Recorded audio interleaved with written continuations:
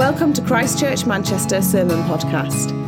CCM is one church that meets every Sunday in various locations across Manchester. For more information about who we are or about our Sunday meetings, please visit www.christchurchmanchester.com. My home is not on this earth, not in this world. Has anybody ever done a Strength Finder test? Anyone? Yeah? A few of you have done a Strength Finder test. It's this thing where there's this questionnaire and you fill in all these questions and then it comes back and it gives you apparently what your strengths are. Sometimes you do them in work, some of you maybe done them there, but a few years ago someone came along to do a Strength Finder test with a bunch of the staff at CCM. And the one we did was called the Clifton Strength Finder test, if that means anything to anyone. And we did this big questionnaire, and then it tells you what your top 5 strengths are. It doesn't tell you what all your weaknesses are. You have to pay extra money for that. So you just find out what your strengths are. So I did this those years ago, and apparently my top 5 strengths are harmony. You know, love to get on with everyone. Communication, like to preach and talk. Maximizer, apparently that's getting the most out of things. Positivity, always positive.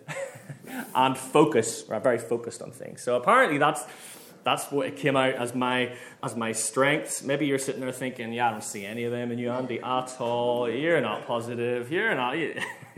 But that's apparently what mine were. So what we had was this guy kind of come along, got all this stuff to do it, and then the kind of Strength Finder trainer guy, then he explained to us what our kind of blend of strengths meant we would kind of be like as a person. What are some things we would like? What are some things we would dislike? And it was really interesting. And there was lots of moments when he was explaining, and I was like, oh yeah, that's so true. Like, for example, he said that people who have focus in their top 5, right, which is me, hate open plan offices. Because you just get so distracted and you can never focus on what you want to do. And I'm sitting there thinking, yes, I do hate open plan offices because you'd be so distracted, you'd never get anything done. And there was loads of little things like that. We were like, wow, yeah, that's true. And what was really funny about it was when we all kind of in the group, the CCM staff, we all shared what our strengths were. And it was really funny when Colin shared his top 5. So Colin had kind of just passed on the senior leadership of CCM, and he shared his top 5. And the guy said, "Wow, Colin, lots of dictators have the same top 5 strengths as you. You would make a really good dictator." And all the other staff were kind of like laughing really nervously, going, yeah, oh, great. Super. And Colin's like, okay, well, yeah, I don't really know what to do with that, but yeah, fine. So, and then the guy kind of then showed us how all our different strengths kind of complemented each other and how that brought real strength to the team, which was a good thing. But that kind of leads us into what I want us to talk about this morning, which is the gifts of the Spirit. The gifts or strengths that the Holy Spirit has uniquely given each of us to serve the church. And the place in the Bible that talks most about the gift of the Spirit is 1 Corinthians chapter 12 to 14. So over the next 3 weeks, we're going to be looking at what these 3 chapters tell us about the gifts of the Spirit. And we're going to take a chapter each week. So this morning, I'm going to start with 1 Corinthians chapter 12. So if you have it in your Bible, you can get it up there. It's going to appear on the screen here as well. And that 1 Corinthians 12 basically shows us that we as believers all have been given gifts by God to serve and bless each other in the church. And that's pretty much what this passage is all about. And I think that's the key difference between Strength Finder tests and looking at spiritual gifts. You see, Strength Finder tests, if you've ever done them, as good as they are, as helpful as they can be, they're a bit me-focused. They're a bit like, it's all about the strengths that I have that I can use to benefit me. It can be a bit like that. Whereas with the spiritual gifts in the Bible, it's the complete opposite. It's not what I've got for myself, but what have I been given by God, not just for myself, but to serve and bless others. So that's what it's all about. Gifts God has given us to bless the church, to bless others. So let's read 1 Corinthians chapter 12 together. Now, about the gifts of the Spirit, brothers and sisters, I do not want you to be uninformed. You know that when you were pagans, somehow or other you were influenced and led astray to dumb idols. Therefore, I want you to know that no one who is speaking by the Spirit of God says, Jesus be cursed, and no one can say Jesus is Lord except by the Holy Spirit. There are different kinds of spirits, but the same Spirit distributes them. There are different kinds of service, but the same Lord. There are different kinds of working, but in all of them and in every one, it is the same God at work. Now, to each one, the manifestation of the Spirit is given for the common good.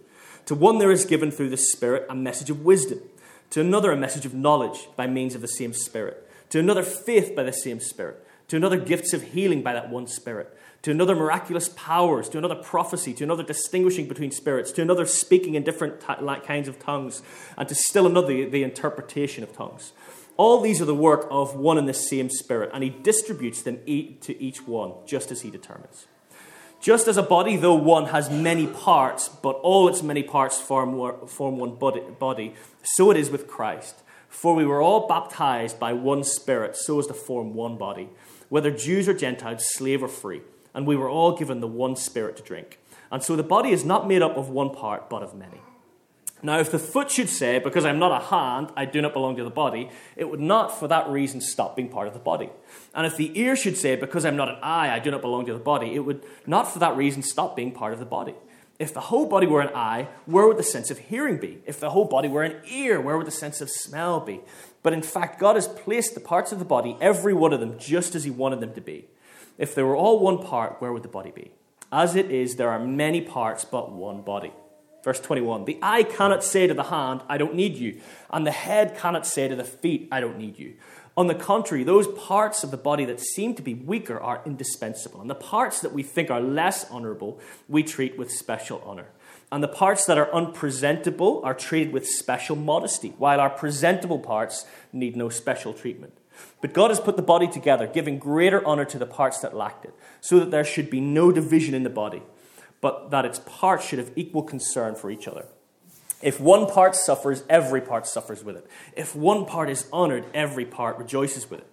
Now you're the body of Christ, and each one of you is a part of it. And God has placed in the church, first of all, apostles, second prophets, third teachers, then miracles, then gifts of healing, of helping, of guidance, and of different kinds of tongues. Are all apostles? Are all prophets? Are all teachers? Do all work miracles? Do all have gifts of healing? Do all speak in tongues? Do all interpret? Now eagerly desire the greater gifts, and yet I will show you the most excellent way. Now, isn't that just a beautiful passage of Scripture in the Bible? I mean, isn't it just beautiful? I mean, it totally goes against all the kind of Christian celebrity stuff, doesn't it? You know, where it's all focused on this one person at the front. It's just such a beautiful passage. Just followers of Jesus humbly serving each other. It is a beautiful, beautiful picture of the church. This morning, I just want to share 3 things with you this morning, just about that passage. Really, really simply. First is that God has gifted you. He's gifted you, each and every one of you here. And he's gifted you in a unique way. It's not like anybody else. And he has gifted you in a unique way to be a gift to others. Okay, so it's not to hog it, to hold it for yourself, to make yourself look good. It's to use it to be a gift to others. So first thing I want to talk about this morning is God has gifted you. Now, before we get into that, I've got a picture. Does anyone know who this is?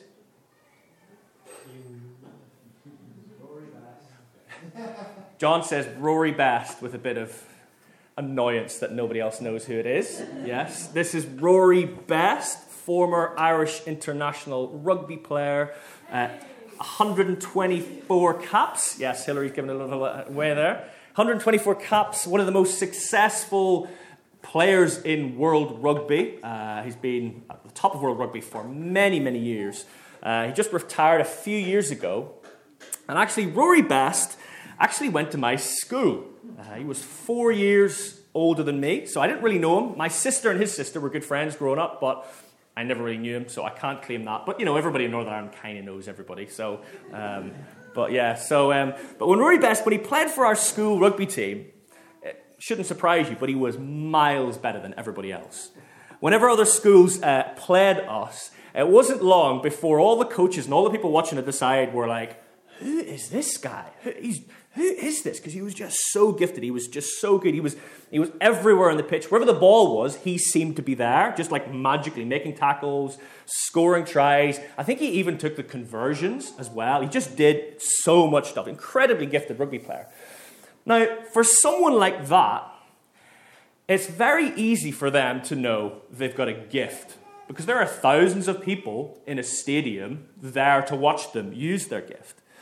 But I want us all here sitting to know that God has given all of us, every single one of us here as believers, special gifts, spiritual gifts. He's given us all special gifts. And these spiritual gifts, they're not just natural abilities, okay? Now, they may be based on the gifts you were given when you were born, but what the Holy Spirit does is he takes these gifts, these natural abilities you have, and he enhances them, and he modifies them, and he even adds to them. And when these gifts are used, verse 6 of our passage says, God is at work. So when we use the gifts he's given us, God is at work. And the incredible thing is that every single Christian here, I've said it once, I'll say it again, every single Christian here has these spiritual gifts.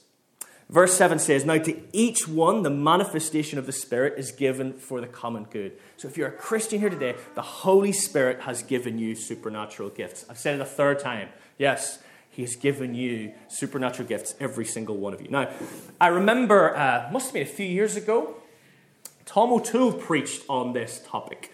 I remember he referred to spiritual gifts as being like superpowers.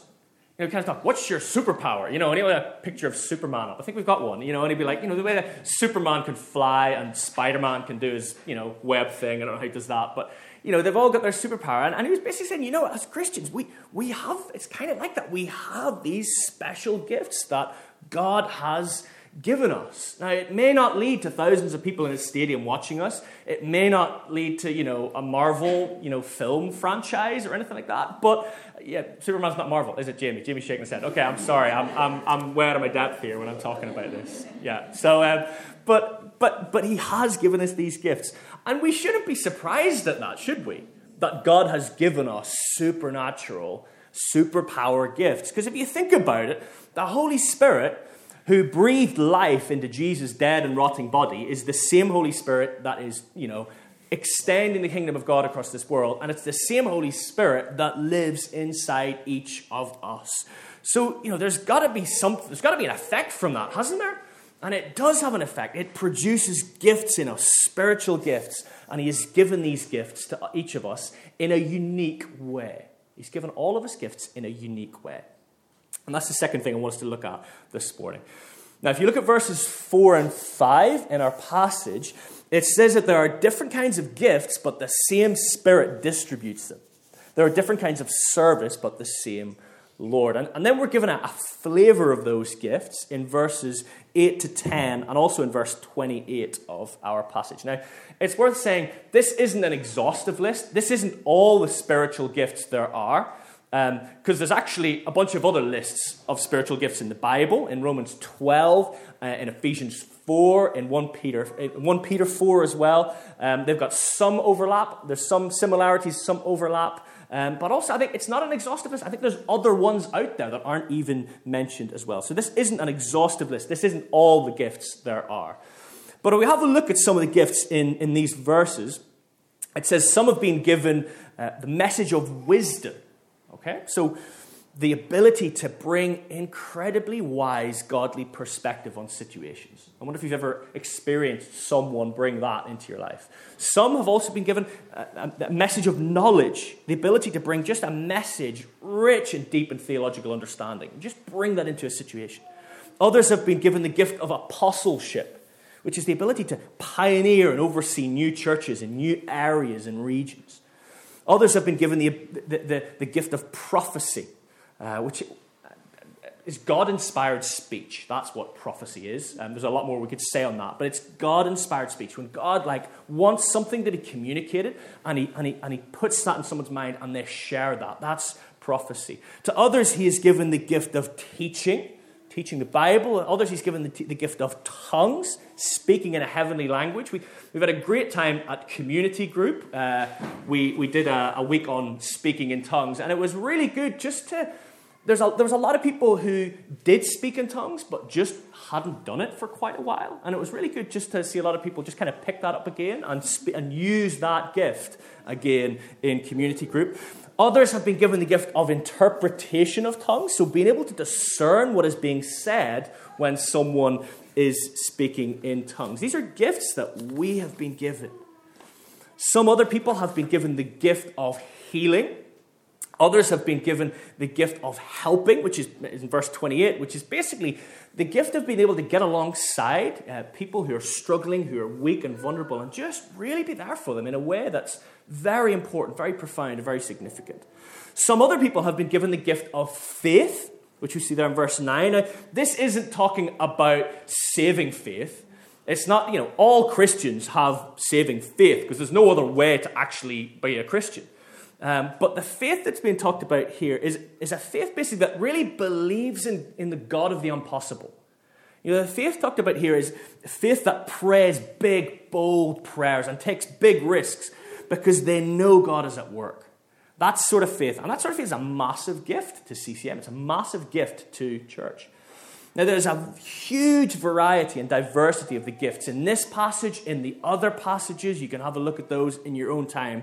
But it seems from what Paul talks about in this passage is that there are a group of people in Corinth, the church in the city that this letter was addressed to, a group of people in Corinth who basically had elevated one gift above all others. And the gift that they elevated was the gift of tongues. So much so that they were all doing it and all doing it together and in a kind of disruptive kind of way. Now, I don't think that's a problem for us here, us all speaking in tongues together and it being really disruptive and nothing else happening. I don't think that's an issue we have. I don't think we're kind of holding that up as the gift that everyone, right, let's do it all the time. I think possibly if we're guilty of elevating one gift above others, it could be preaching, possibly, that we elevate that above all others. But look at what Paul says about this, about elevating one gift over another. He says this in verses 12 to 26. He uses the illustration of the body. Verse 17 says, if the whole body were an eye, where would the sense of hearing be? If the whole body were an ear, where would the sense of smell be? But in fact, God has placed the parts of the body, every one of them, just as he wanted them to be. If they were all one part, where would the body be? As it is, there are many parts, but one body. The human body would be pretty useless if it was made up of 100 eyes, wouldn't it? And that was it. And in the same way, CCM would be pretty useless if it was just made up of 100 preachers. You just have a lot of preaching and not much else. We need each other because God has uniquely gifted each of us. It's a few years ago, I was chatting to someone from church. And I just said to them, I just kind of opened up a bit. You kind of bare your soul a bit with someone. And I did that a bit. I'm just sharing where I'm at with life and everything. I just said, I just don't think I have this particular gift, And the person in question turned to me and said, well, that's all right, because I have that gift. And I was like, okay, yeah, I get that. He says, there's a bunch of other gifts that I don't have that you do have. So how about we just stick together and we'll be all right then? Deal? And I was like, deal, yeah. Let's just stick together. And that's what it's about, really. It's not about one person having everything. It's about, okay, I've got this gift, you've got that gift. Let's just stick together and we'll be all right. And that's what the body's about. That's what the church is about. CCM does not need more of me. It does not need more Elizabeths. It does not need more Jamies even. It does not need more Cat Langleys. I know, I've said it. But it needs more of you. It needs you in the unique way that God has shaped and formed you for this church. So there is a uniqueness in the gifts that we have been given. Elizabeth sometimes writes cards to encourage people in church. And maybe you've got one of them.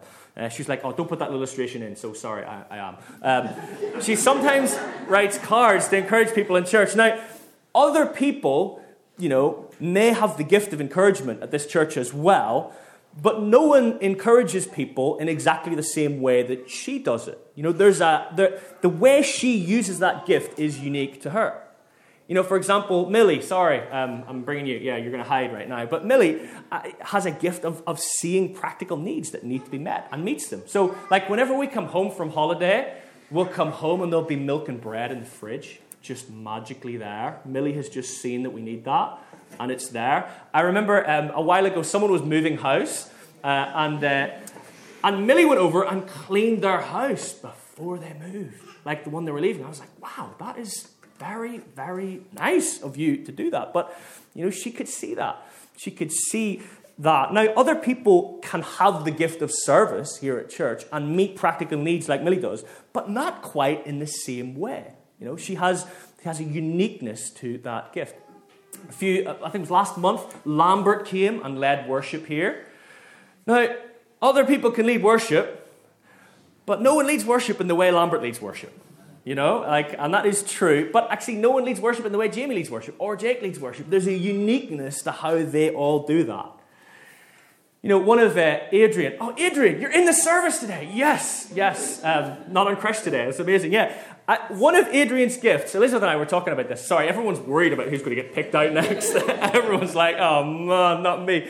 But one of Adrian's gifts, Elizabeth and I were talking about this, is making the small children in this church feel valued and appreciated.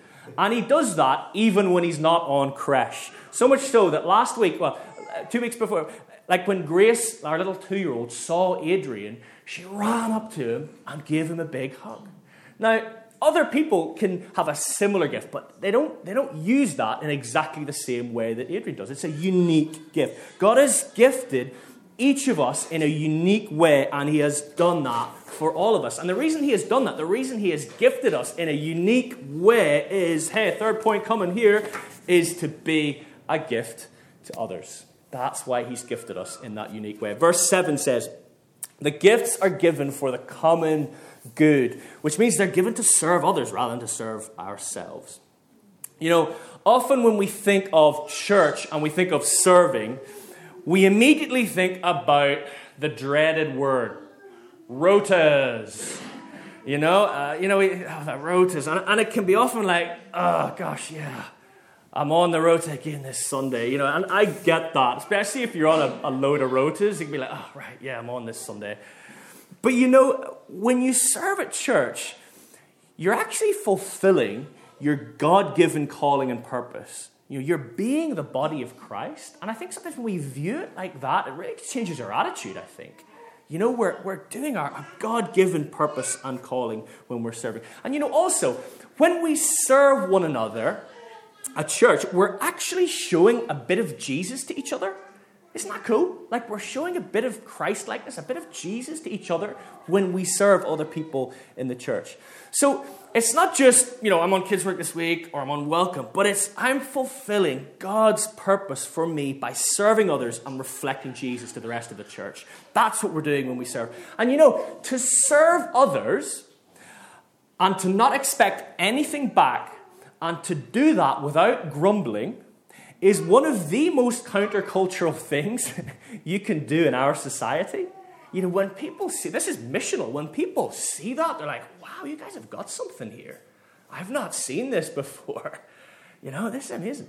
I can think of so many examples of people at church using their gifts to serve other people. I remember when Elizabeth and I, when we first moved into our house 7 years ago, our bathroom had no tiles on it. Like, no tile. It was like bare floorboards.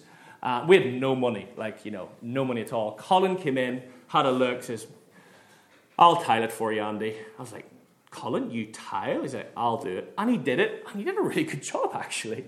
He tiled our bathroom for us. He used his gifts to serve the body, to serve the church. Sometimes whenever people have new babies or when people go through really tough times, one of the things we do at church is we have a meal train. You've probably often seen them in the WhatsApp group, where we just get a bunch of people to make meals for people where they're at. Again, another way of people using their gifts to serve others.